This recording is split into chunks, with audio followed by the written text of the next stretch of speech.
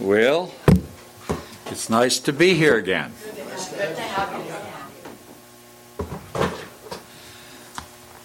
Nice to see a lot of people I know and some that I don't know, but after today maybe I'll know them. God bless you. Real proud of this church here. And actually, this is the first time I'm preaching since I had my heart surgery last fall. Yeah, I had open heart surgery, all that stuff, I'm sure you're interested. A couple of new valves and one repaired and all that kind of stuff. But God was with me. And the interesting thing about that surgery, even though it was a big old long cut, when it was over, it didn't even hurt. I imagined, that when, before the surgery, I imagined that I was going to have all kinds of pain there, and it never hurt, just a little bit of sting-like there, And so I just praise God for helping me and for the privilege of being here to minister to you today. God bless you. God bless this church. And He has blessed this church. Yes. He really has. Praise the Lord. Well, if you have your Bibles, I will look to 1 Corinthians chapter 1 and verse 18. Now, they didn't tell me how long I was supposed to preach. There's a lot of things coming up afterward, so that's the part I don't know. Usually, when I was a pastor, I'm a pastor for 40 years, actually 50 years, counting the 10 at First Church of the Nazarene there in Porterville. But I would always end at 12 o'clock. And if the service was long before me, then I preach a short sermon. But if it was short before me, then I preach the long sermon. But I'll look at the clock and make sure there's time for the other things that you'll be doing afterward. Praise the Lord. 1 Corinthians 1:18, for the message of the cross is foolishness to those who are perishing, but to us who are being saved it is the power of God. Let's ask God's blessing on His Word so it will be meaningful to our hearts. Heavenly Father, how thankful we are to be here. Lord, the fact that everyone who is here is here is because of you. You brought us together to worship you. Lord, if there's one that has not yet given his or her heart to the Lord Jesus Christ, I pray that before they leave this place that they will. And for the rest of us who know you, oh God, refresh in our heart the meaning of these words that we've read today. In Jesus' name, amen. The message of the cross, Paul says, is foolishness to those who are perishing, but to us who are being saved, it is the power of God. The Apostle Paul, of course, was burdened down with the concern of the churches, and so he writes to them and instructs them. About 2/3 of the New Testament is written by the Apostle Paul and his letters to the churches. The church at Corinth was certainly not just a social gathering. It wasn't a political group. It wasn't a club. This was the church of the living God, which causes Paul's burden. Now, these are saints of God who need correction, encouragement, and instruction. And by the way, we find all that here, don't we, huh? We find correction, encouragement, and instruction. And that's why the preachers preach. That's why I'm preaching today. to help in these matters. There are two kinds of problems in life that we all must face. And I just simplify them. Natural things, natural problems that come up, and also spiritual problems that we have. Is this mic all right? Do you hear me okay? I can't tell for certain. First of all, there are natural problems that we all face. Sickness is one of them. How many have been sick in the last month? Okay. I started to say how many are sick right now, but probably a few are sick right now too. But in the natural, we have these problems of sickness. We have chicken pox when we're little, and measles and colds and more serious diseases, and certainly we have in the natural we have financial problems and sometimes family, all kinds of problems that you could name. And there are accidents that happen to us. Older people like me are prone to fall. Have you ever fallen down, hurt your leg, hurt yourself? All right, I have. Not long ago, I fell off a ladder. I was going. Somebody else, huh? So I was going up the ladder, and I thought, I'm just not going to make it. I just don't have the strength. This was just before I had my surgery, and I just thought, I'm going to go down. Well, I thought I was at the bottom. And I took that long step down backwards, and the only thing that saved me was a rose bush. And it saved the fall, but of course it left its little imprints as well. So, well, we all have these things. And we like, when things like that happen, we like to quote Romans 8:28, for we know that all things work together for good. Sometimes it's hard to figure out how they work together for good, but it doesn't mean that God sends them our way, but when these things happen to us, He is there to bless us and to help us. Aren't you glad that every problem you have, you can take to the Lord?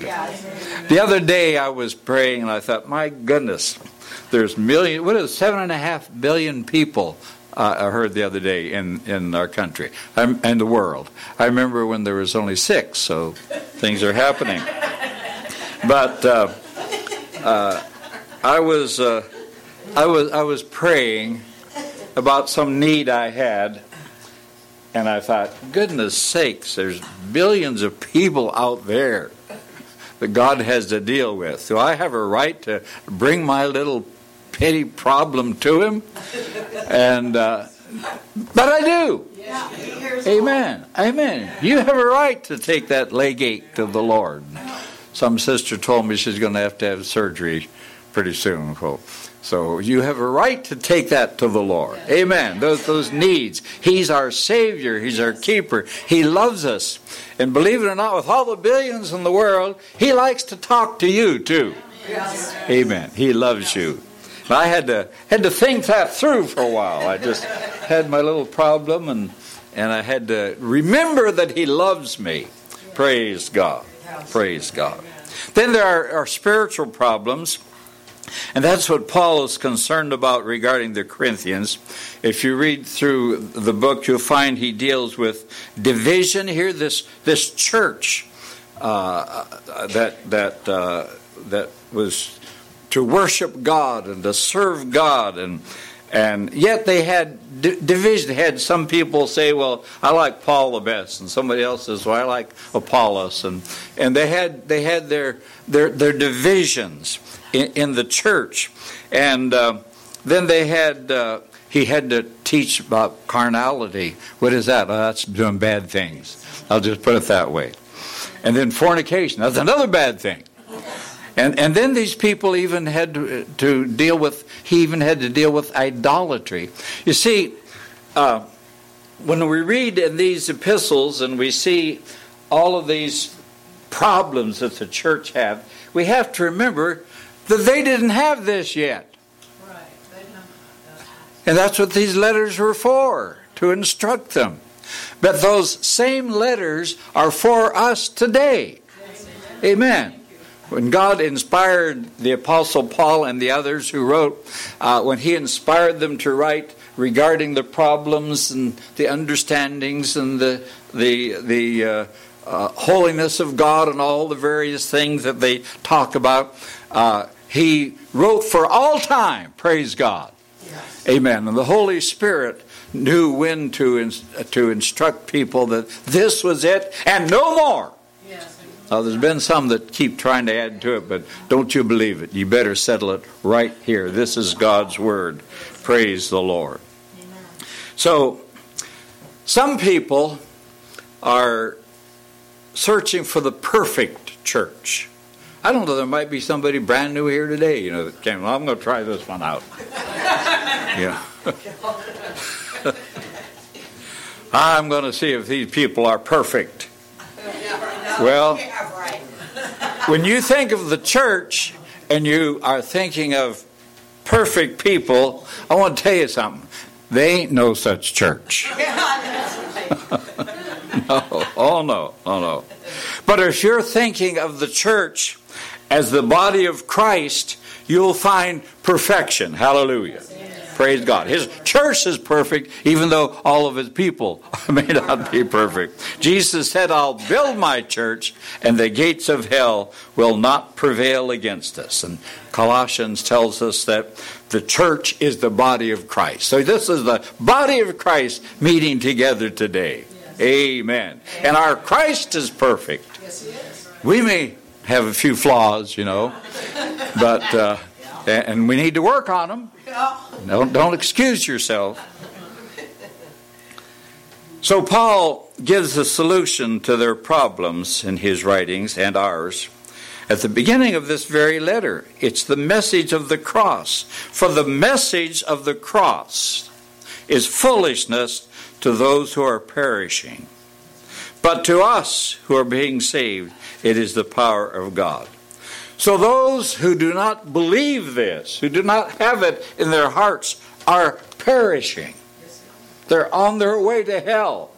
Now, a lot of churches don't use that word anymore, but the Bible does. I got to use it. Amen. Amen.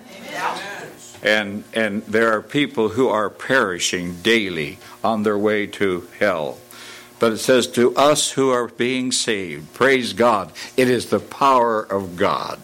Hallelujah. The message of the cross of Jesus and what he did there and what happened there is for us. And we believe it and we trust in it. So, Paul gives a solution to their problems at the very beginning of this letter as he talks about the cross. And if he can get people to look through the cross, they'll cease from their wrongdoing. Now, I want to tell you something. No matter what happens to you, and no matter what you're going through, and no matter what you're studying, don't ever forget the cross. Yes. That's where our Savior died for you. Yes. And died for me. And if we can get people to look at the cross, they will cease from their wrongdoing. The cross speaks of Christ's love. And the scripture says, greater love hath no man than to lay down his life for his friends. Not long ago, where was it where the people were in church just like we are today? A church about the size of we are today. And somebody came in and shot how many people? I forgot. Shot people. And then there are different, some of the happenings there are told, and one of them was that a mother, I can't remember. I'm getting old, I can't remember anything. But I do remember that somebody stood in the way of their children.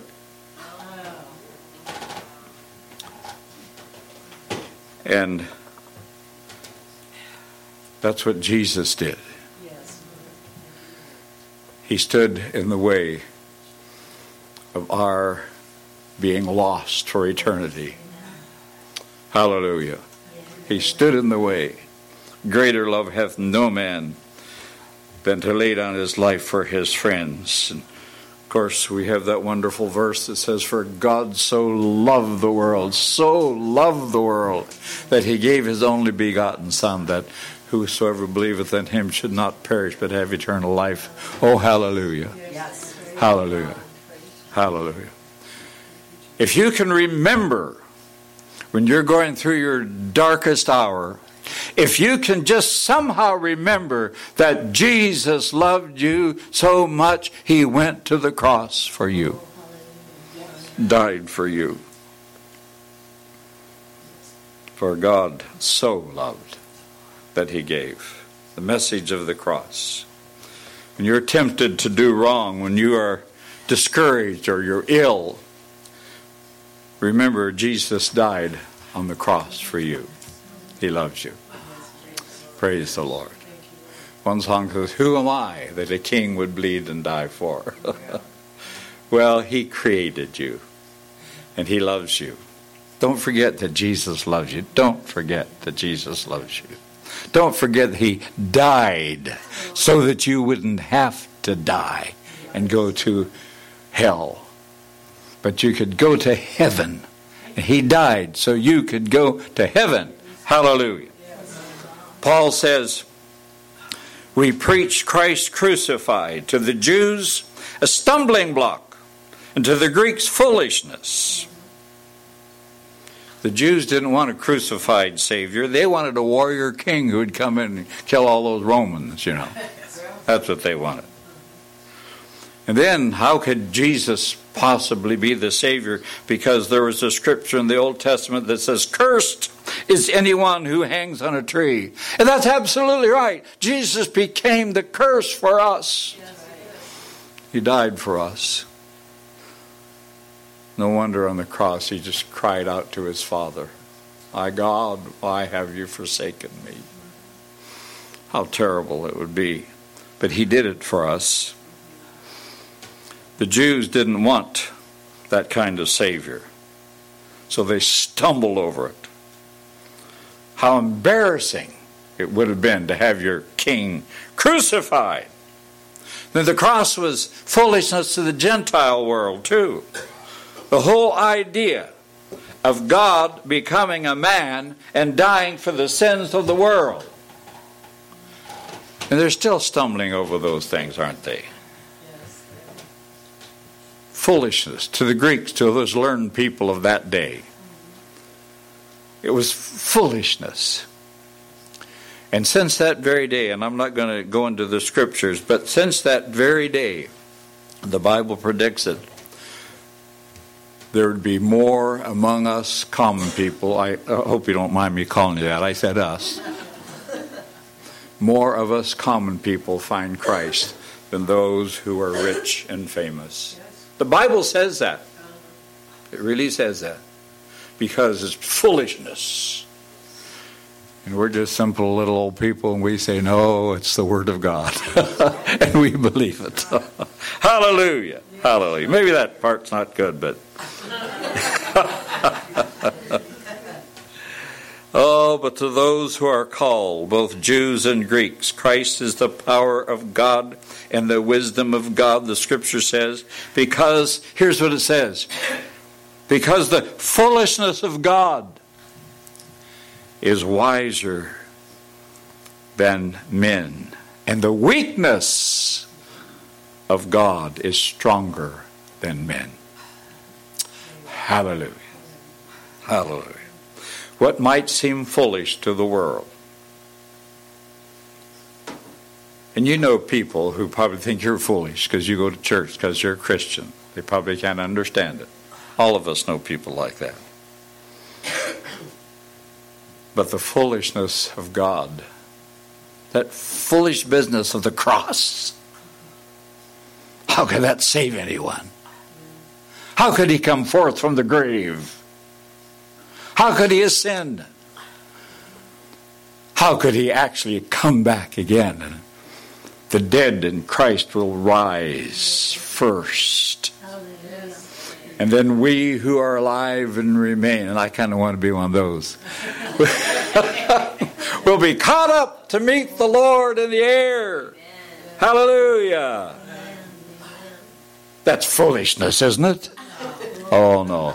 It's God's Word. It's God's Word. Hallelujah. Hallelujah. Have you ever been embarrassed by the teachings of the Bible, or ever been embarrassed about your church or about your worship or what you believe? As an early teenager, I was. My dad was a preacher. He was a pastor. And at school, in one place we lived, I just didn't want anybody to know my dad was a preacher.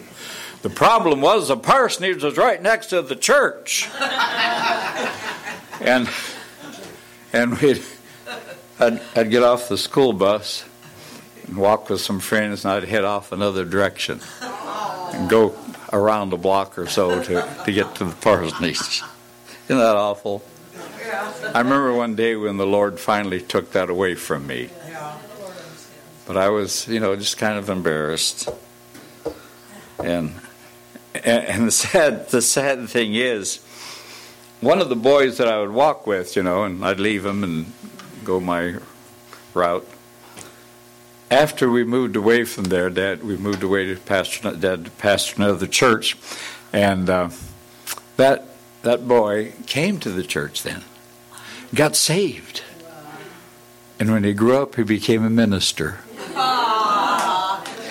And when I heard that many years later, I felt horrible. Because I didn't invite him to church. And I didn't want him to know I went to the church.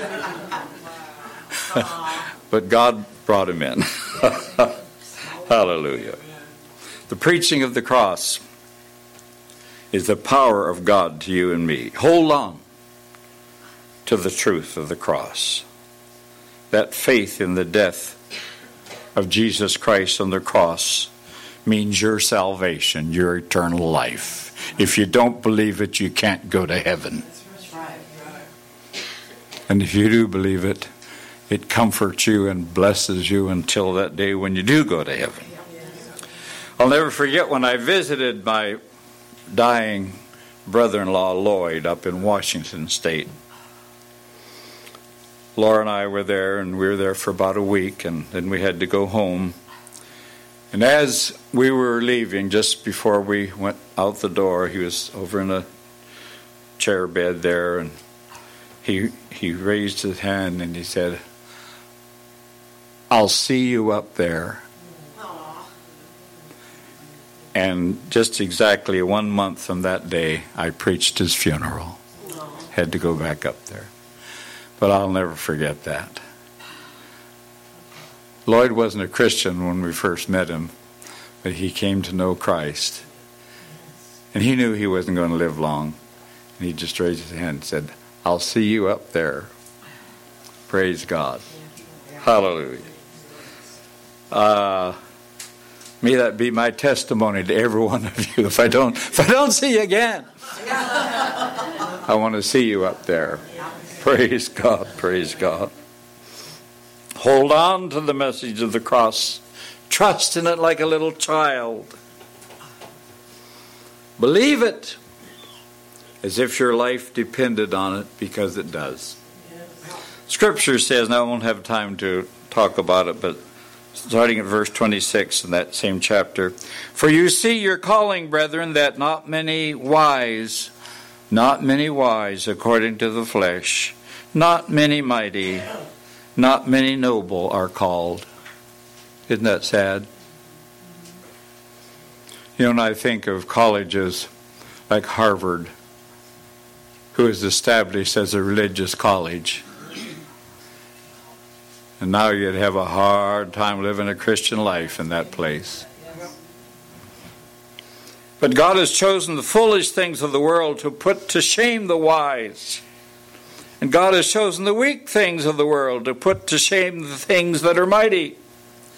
And the base things of the world and the things which are despised God has chosen, and the things which are not, to bring to nothing the things that are, that no flesh should glory in his presence. Boy, a lot of sermons there, but I won't get into them. Do you remember the story of the Tower of Babel? Or we used to say Babel. It sounded more like it, but I guess it's supposed to be Babel. Genesis, the 11th chapter. This was a godless society whose goal was, and the scripture says this, to make a name for themselves. That's what they're doing, and they're trying to build that big tower to make a name for themselves. Now, there's nothing wrong with great technological achievements. That's not a sin. We all thought, I don't know, maybe you come from a different background, but when I was a little boy and television came out and became popular, as a preacher, you didn't dare have a television for a while. I remember one preacher that called it television. Television.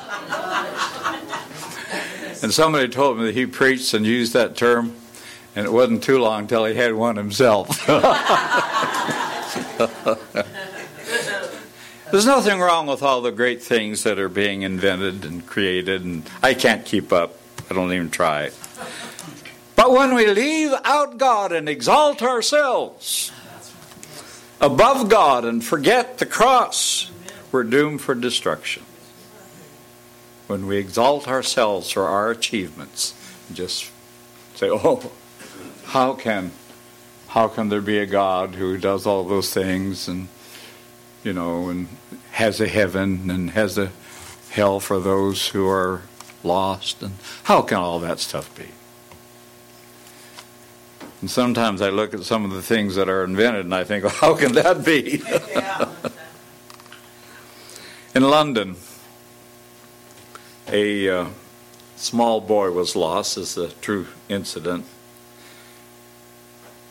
In the big city, how many have been to London? Anybody been to London? Oh, there's several, yeah. My daughter's been there, but I haven't been there. But anyway, he was lost. But he did remember that there was an area called Charing or Charing Cross. I don't know if it's Charing or Charing Cross. But for short, the Britishers just called it Cross, the Cross. And it was an area that was in the exact center of London. It's in the exact center of London. And so this little boy was lost, and the policeman couldn't find the boy's home. He didn't know where to go with him. And finally the little fellow said through his tears, "Take me back to the cross. I can find my way home from there." And we as Christians, we can get the meaning of that. The cross is our way home. Believe that Jesus died on the cross for your sins, rose again. All the hymns written about the cross, the old rugged cross, in the cross, beneath the cross of Jesus. When I survey the wondrous cross, there's room at the cross, and on and on and on. And I love the cross songs because they remind me of what Jesus has done for me. And so once again, the text, "For the message of the cross is foolishness to those who are perishing. But to us who are being saved, it's the power of God." Hallelujah. Hallelujah. Heavenly Father, we're so thankful for the cross. You sent your Son. Oh God, we think of the agony where he prayed in the garden, but said, "Not my will, Father, but thine be done." We think of the terrible suffering he went through and died. And Lord, may I remember that it was for the world, yes, but it was for me. It was for me. How could it be? How could he love me so? But it was for me that he died. Lord, for each one who's here today, and if there's somebody here today and they have not accepted the Christ on the cross, of the cross, as their Savior, I pray that they will. Oh, Jesus, come into our hearts.